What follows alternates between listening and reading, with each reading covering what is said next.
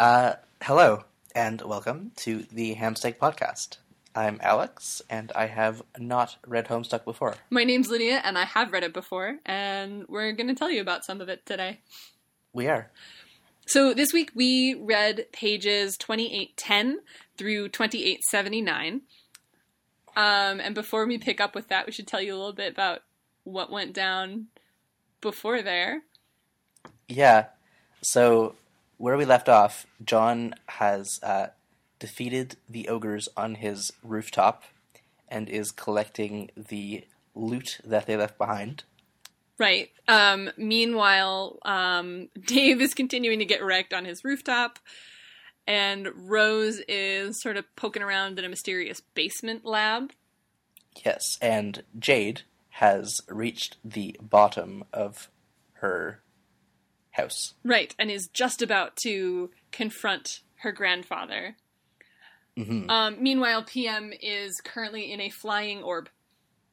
Yes. With a view screen. And we don't know where WV is. Nope. And also Dad is fighting some imps. Yep. Yeah, that's where all the characters are. I'm happy that there's only 7 characters in this comic, and we don't have to worry about any more. Oh, me too. Me too. So we pick back up with John. So he jumps through into his father's room, except JK, we're now in Jade's foyer. Yes. Go ahead first. So she does a last scamper. Into a globe. Because there's no lights. Yeah. I also want to point out that what we immediately cut to is a tall and ominous grandfather clock with Jade wearing pajamas, like a portrait of her wearing weird pajamas on the top of it. And it's surrounded by candles, and it's colored half purple and half yellow, sliced neatly down the middle. Yes. That will look familiar to you if you are coming back to this.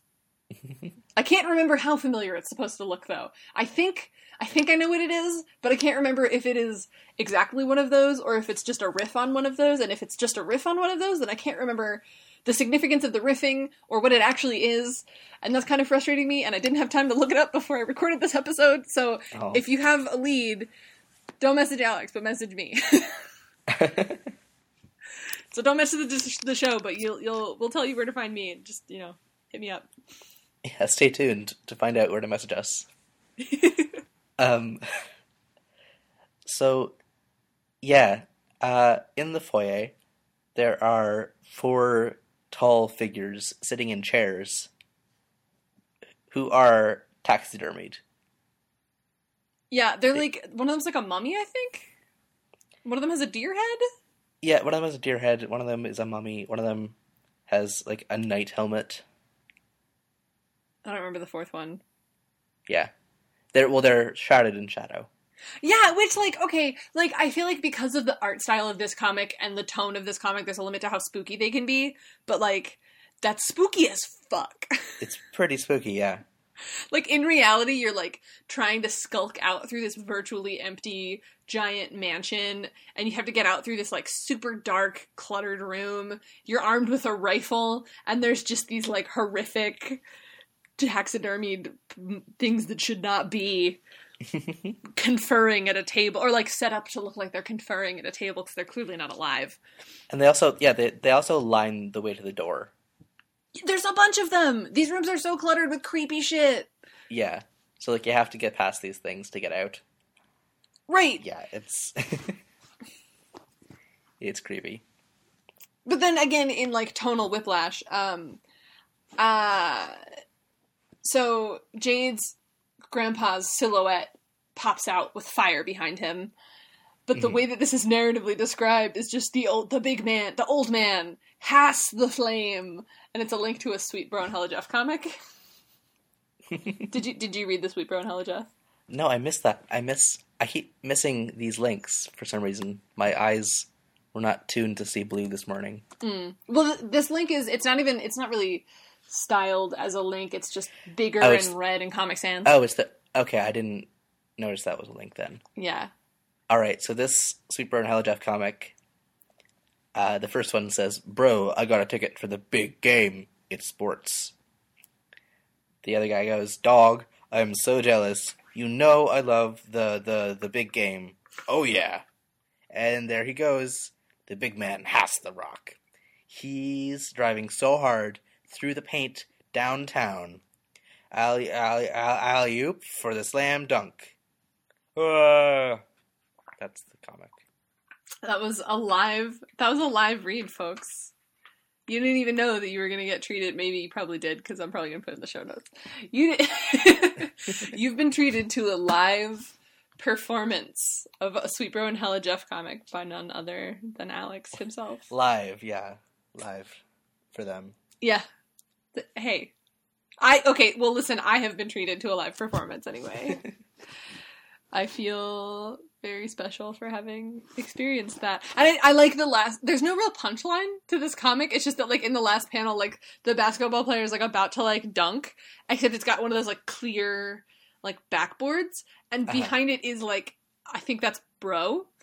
That's, like, Sweet Bro. And he's this tiny little, like, pajama-y man. What?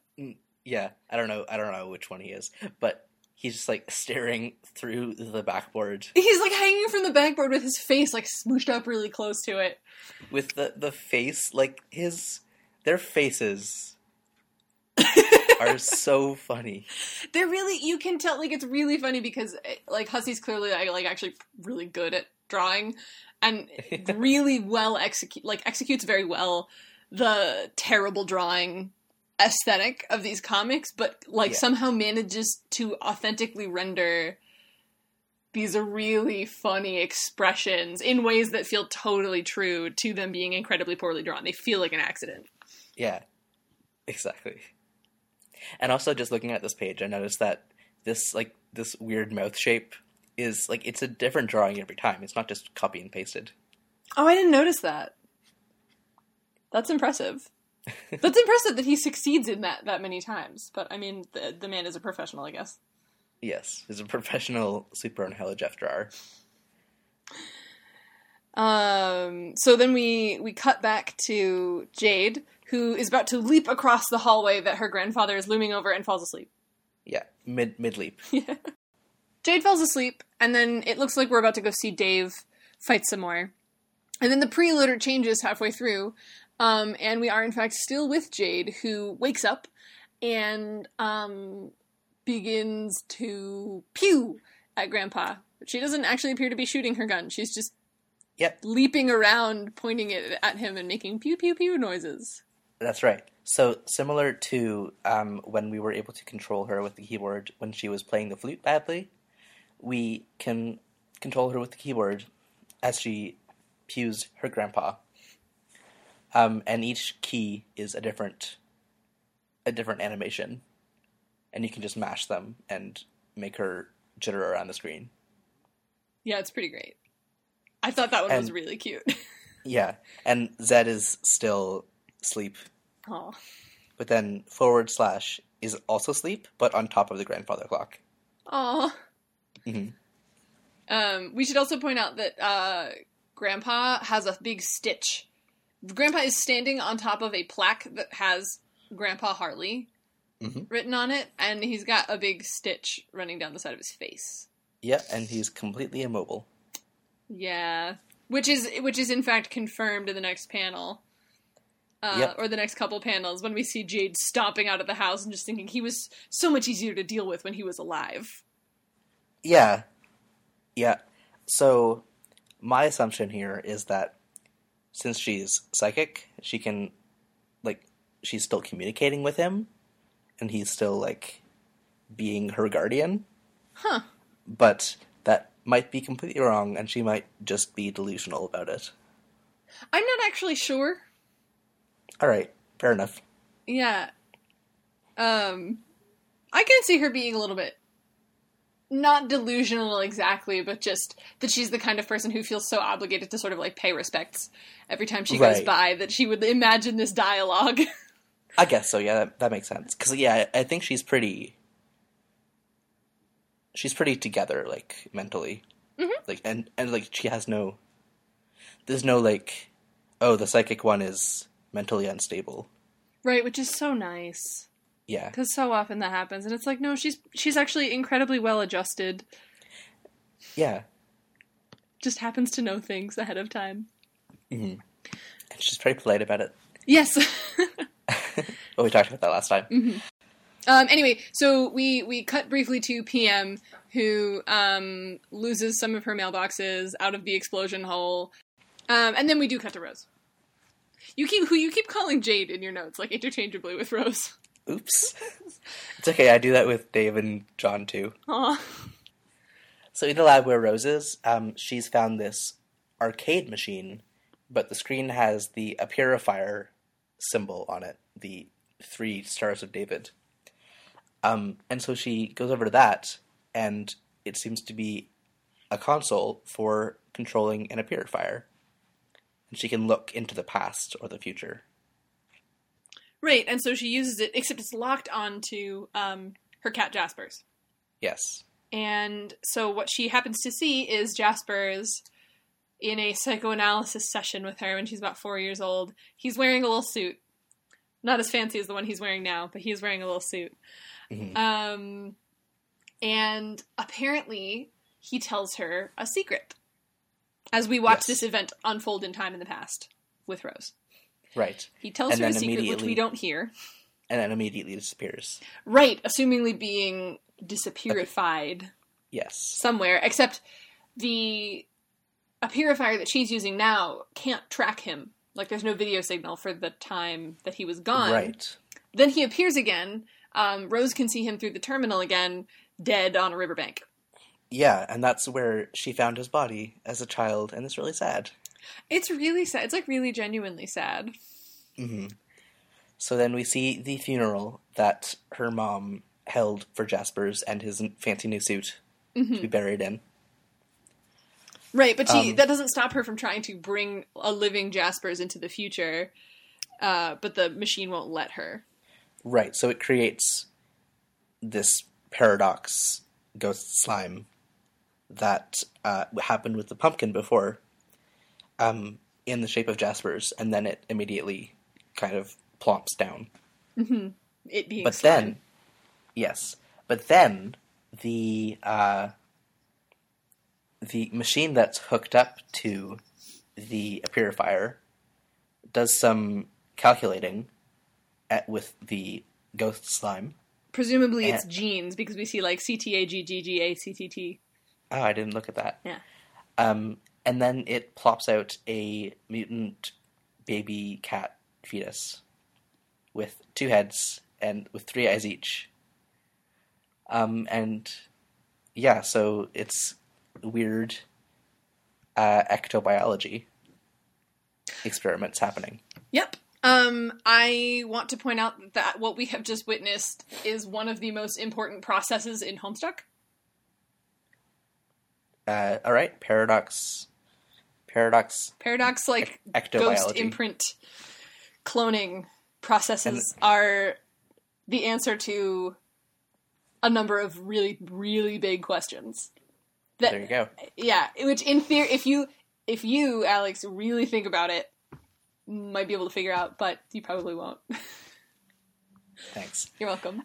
But so sorry, was that a sarcastic thanks, or like? Yeah, it sounded like you were like saying I'm stupid. No. I'm sorry, I didn't mean it that way. It's more like I'm kidding. It was more like the odds that you invest the amount of time to try to tease it out yourself. Sure. Are unlikely, because that's a stupid way to spend your time. Fair enough. So I figure from this sequence that the mutant kitten that has been following Rose around is a result of these experiments. Mm-hmm. And that's why the machine was locked on Jaspers. Right. I also want to point out that at the end of The Flash, where we see Rose going through Jasper's sort of pass through this terminal, if you look really carefully in the bottom right corner, a pink horseshoe will flash at the same time as, like, the flash ends and we get the replay button. Ah. It's in the opposite corner. Did you see that? No. Okay. Okay, well, so then you might actually want to click on this and check it out now. If you look in my notes, I actually put a link to what clicking on that horseshoe will take you to. It just flashes and then it disappears, but if you click on where it was... Oh. Yeah. Oh. Oh my. Stick with it for a second, too. Okay. This is Rose on the horse that her mom gave her. Yep. On the pony wearing the scarf. Who's named what exactly? Buttercup, I think? Maybe. And, there's some pictures, some crudely drawn pictures of Rose hugging the horse. Yeah, that was why I said to stay with it, because every time you get a cymbal crash, there's a cute little drawing of her spending time with the pony. How long is this? A while, I think. You don't have to stick with all of them, but you saw the first two, right? Yeah. Okay. So that's the gist of it. We'll probably put the link in the show notes because it's pretty glorious. Oh, there was John. Where's John? John's the third one. Oh. He's with a top hat and, leaning up against the slime. At the saloon. Yes. Yeah, so this is great. And we're going to put... Oh, it's only 4 bars long. It's only... The fourth one is just nay. It says the word nay. And you actually hear a small girl's voice saying the word nay quietly. And there you go. And that's the end. So we will include... Oh man, God, the simplistic, quick cuts and kind of tedious length of that remind me so much of old school Flash. Yeah. It's very Badger Song. Yes, in a way. Exactly. In fact, that was probably to the tempo of Badger Song. You probably mashed those up. It was! Oh man, that's so weird! Anyway, yeah, that'll be in the show notes. You should watch it, it's cute. It's not a bad way to spend 1 minute of your life. So then we come out of that flash, and Rose retrieves Jaspers. She reapurifies Jaspers from where his dead body, she accidentally put it on a transportalizer, and it disappeared, but she's able to reapurify him from wherever he was. We don't know where he went. Yes. But she's about to go there because she grabs him, grabs her stuff, grabs the living kitten, and she calls it escapalizing through the transportalizer down to wherever. We don't know. Yeah, you said down though, so. I don't actually know why I said down. I don't remember where she's going. I mean, I have to second guess every word you say. Sorry. Because it might, no, in a good way. That it might, hide a secret. Oh, I feel like my words are full of so much significance now. Yeah. So we come back to Jade. Yep. Who is looking for Becquerel. Because she can't see his future. That's right. She cannot interact with him psychically. Right.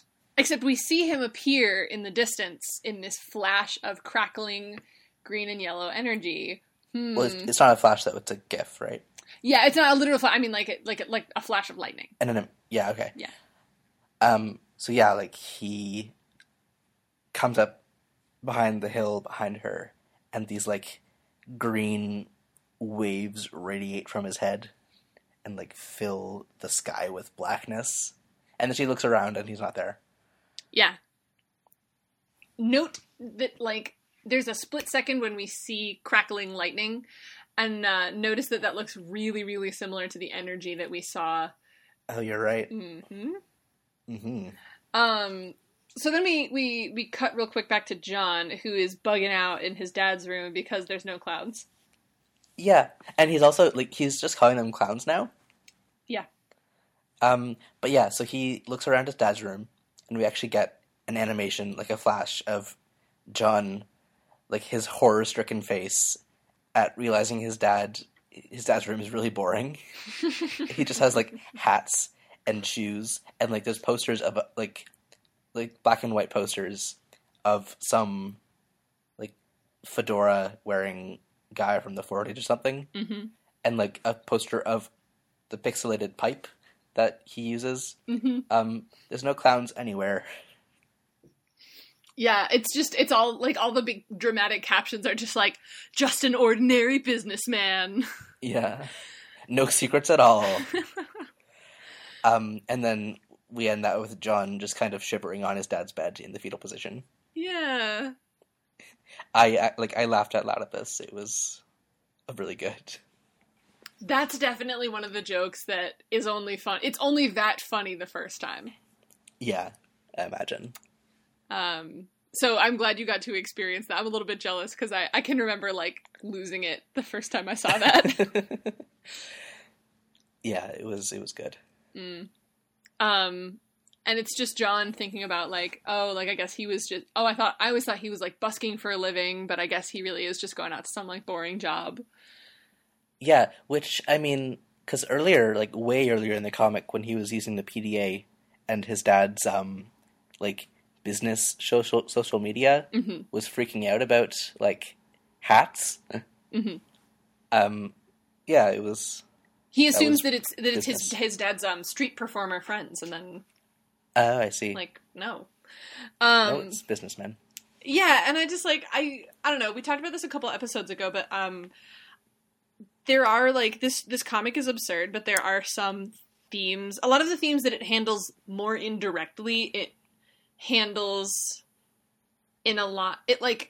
handles with them with some emotional heft. And I think this is one of them where, like, this is absurd and it's really funny, but I also think it's a really apt, like, given also how kind of dire their circumstances are.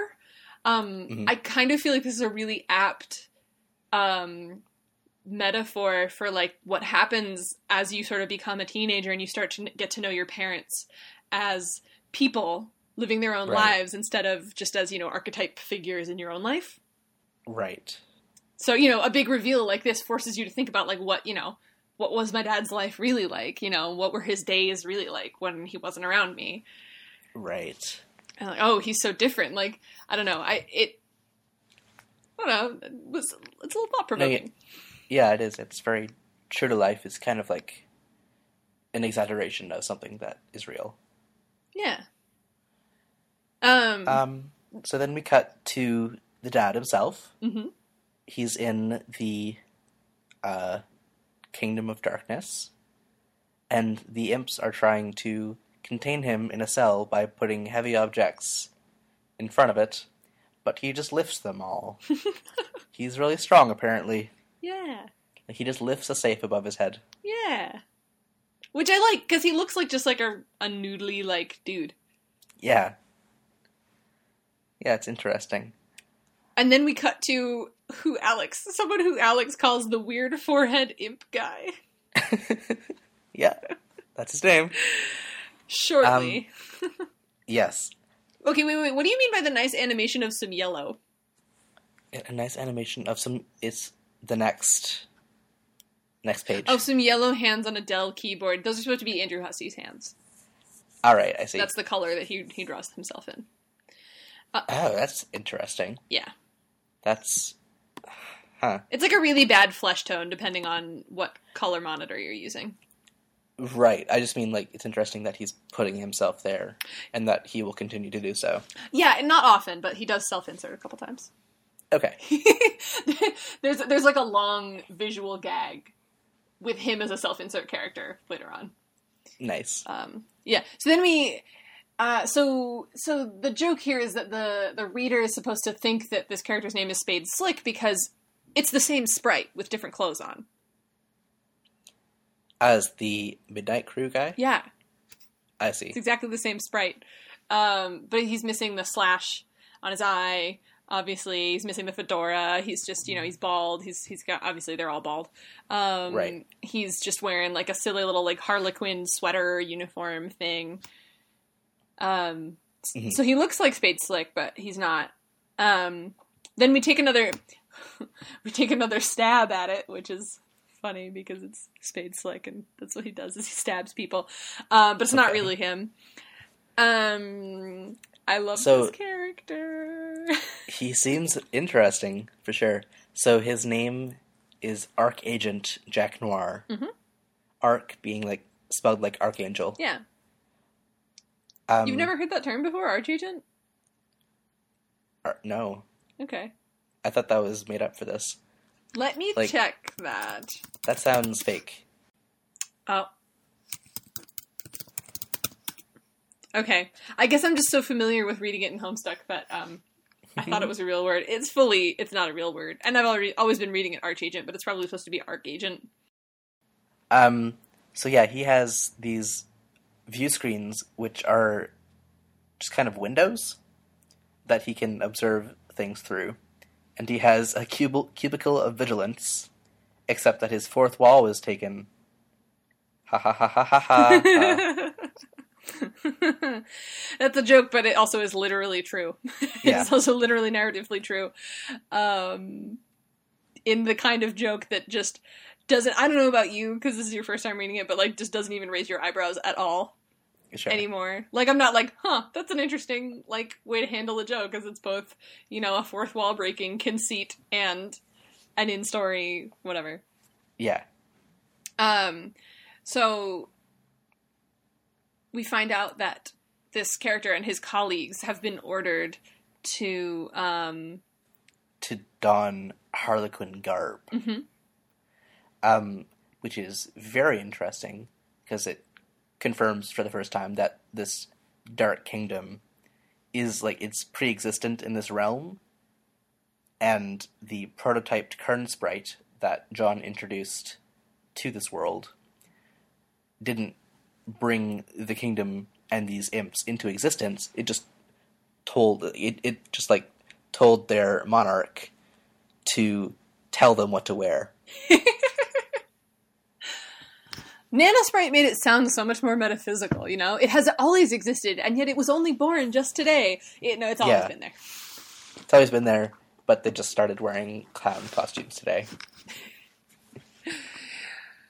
Nice. So Jack is complaining about his uniform. He is having some trouble containing John's dad, so he calls a minion who looks an awful lot like Hart's boxcar. And then that gets interrupted by the glorious monarch contacting Jack and insisting that he wear this hat that he despises. Yeah, which he does by flashing his eyes and then flashing his is the monarch he? What? You're asking if the monarch is a he? Yeah.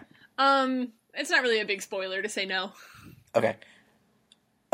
So the monarch just points at the hat. Mm-hmm. Without, like, wordlessly. Yeah. I should also point out that their eye is slashed. The same way that we see Jack's eye being slashed much later. Or, not much later. The way that we have seen Jack's eye slashed. And also the way that the Harlequin that John originally... Oh, yeah, I didn't remember that. Right. Yeah. Motifs. Haha. So it sort of insists that Jack put on that hat, and then we cut back to John again, who finds some unopened birthday presents in his dad's room. Yeah, and at first I was like, "Oh, why do you assume those are for you? That's pretty rude." But then I remember that it's actually still his birthday. It is literally his birthday, and I think it's safe to assume they probably had little tags on him. Oh, right. Okay. So he starts opening stuff up. One of the things he picks up is a Sylladex control deck thing, which he manages to immediately. It is about to be a way to manage his inventory very simply and efficiently. He thinks that's boring, so he makes his Sylladex this weird hybrid modus with 3 different stacks. It's an array of Q stacks. Yeah. So you can access the top or bottom elements only of 3 separate piles. Yeah. As opposed to literally any pile. Yeah. For no reason except he wants to be obtuse. He wants to be obtuse, and part of his reasoning is it's hard to weaponize if you can just access everything because you can't fuck up. You can't launch things. Yeah. Yeah, which is fair enough, I guess. That's been a pretty good strategy for him so far.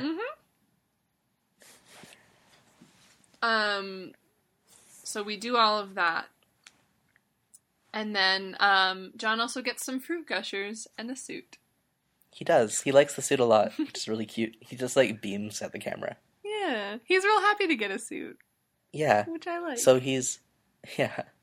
So he fills he gets a bunch of, like, new cards, as like, empty cards for his Rolodex as well, which brings him up to 24, which is quite a lot more than his, like, initial 3 or 5. Mm-hmm. But then he just fills the empty cards with shoes from his dad's room. Yep. Because I guess when he picks up new items, he wants to be able to launch a shoe. I think that's the deal. So yeah, he goes to enjoy some of his fruit gushers. Mm-hmm. But then he goes to pick up some massive tropical brain hemorrhage gushers, only to notice the Betty Crocker logo real small in the top left corner. Yep. And he flips out.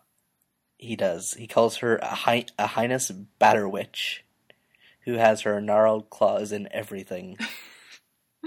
And then we get an animation of John having a mental breakdown. But then he calms down. He's like, this isn't that big of a deal, actually. Mm-hmm. So, that throwaway line becomes incredibly, powerfully plot salient in about 3,300 pages. Great. And remains so for, like, the rest of the story. I'm definitely not going to remember. That's kind of the point. Yeah. I like to point out, I guess especially for people who aren't reading along, like, you know, that's one way to consume, like, I think it's funny to have it pointed out, like, how far back he reaches in the future for his, like, future jokes. You know, what is a plot point now that becomes a joke later? What's a joke now that becomes a plot point later?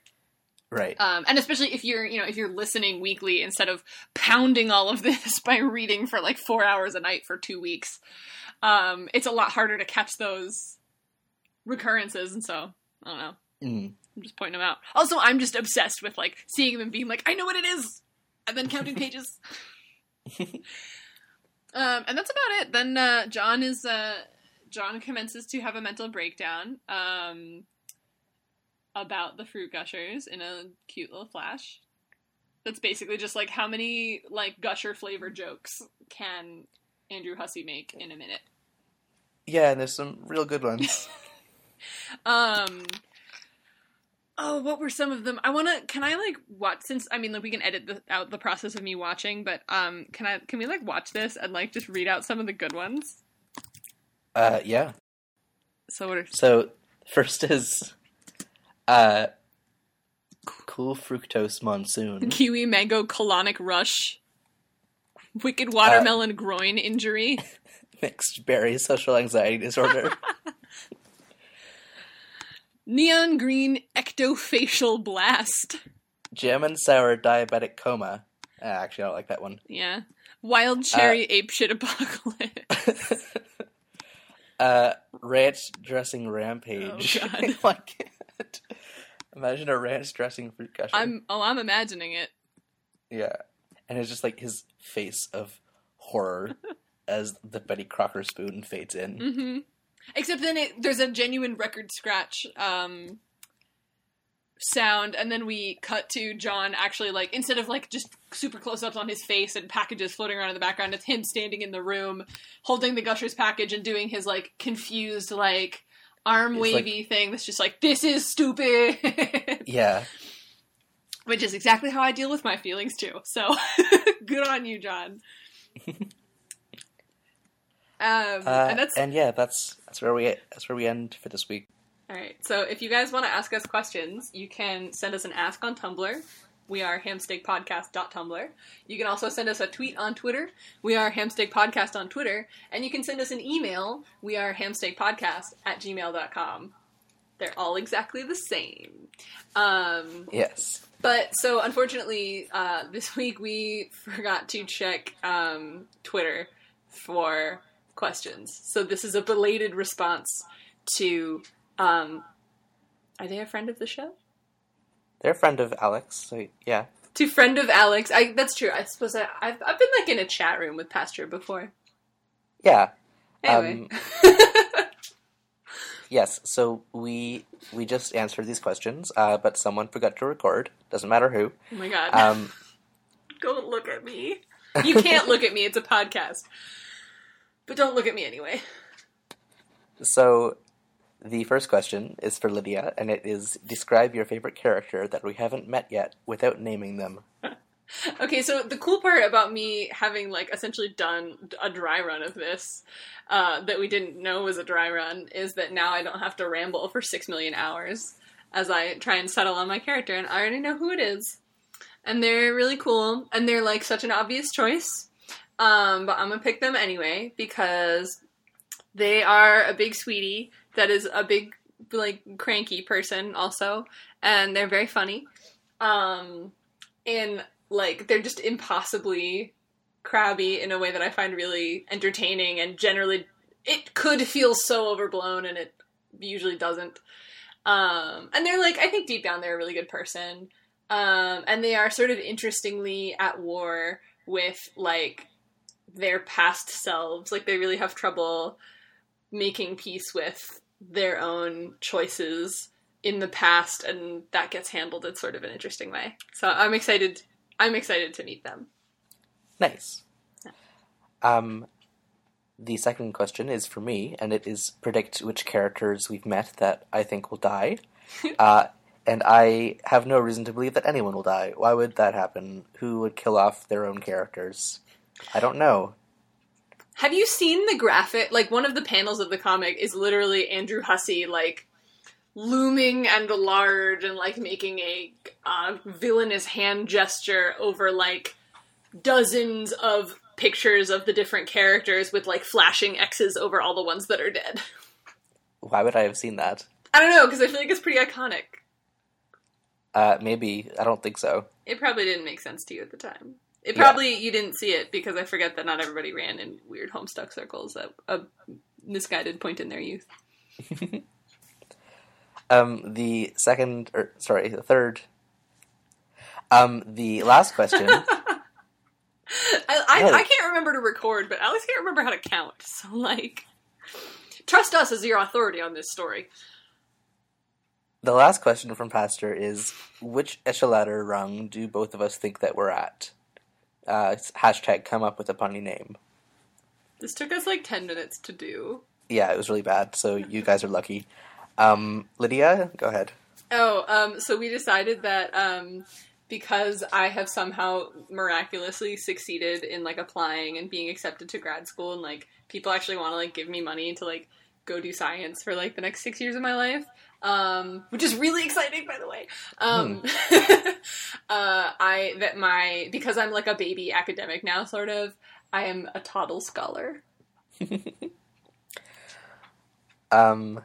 And I am not up to much in terms of my echelon rung of life right now. But I've been consuming a lot of media.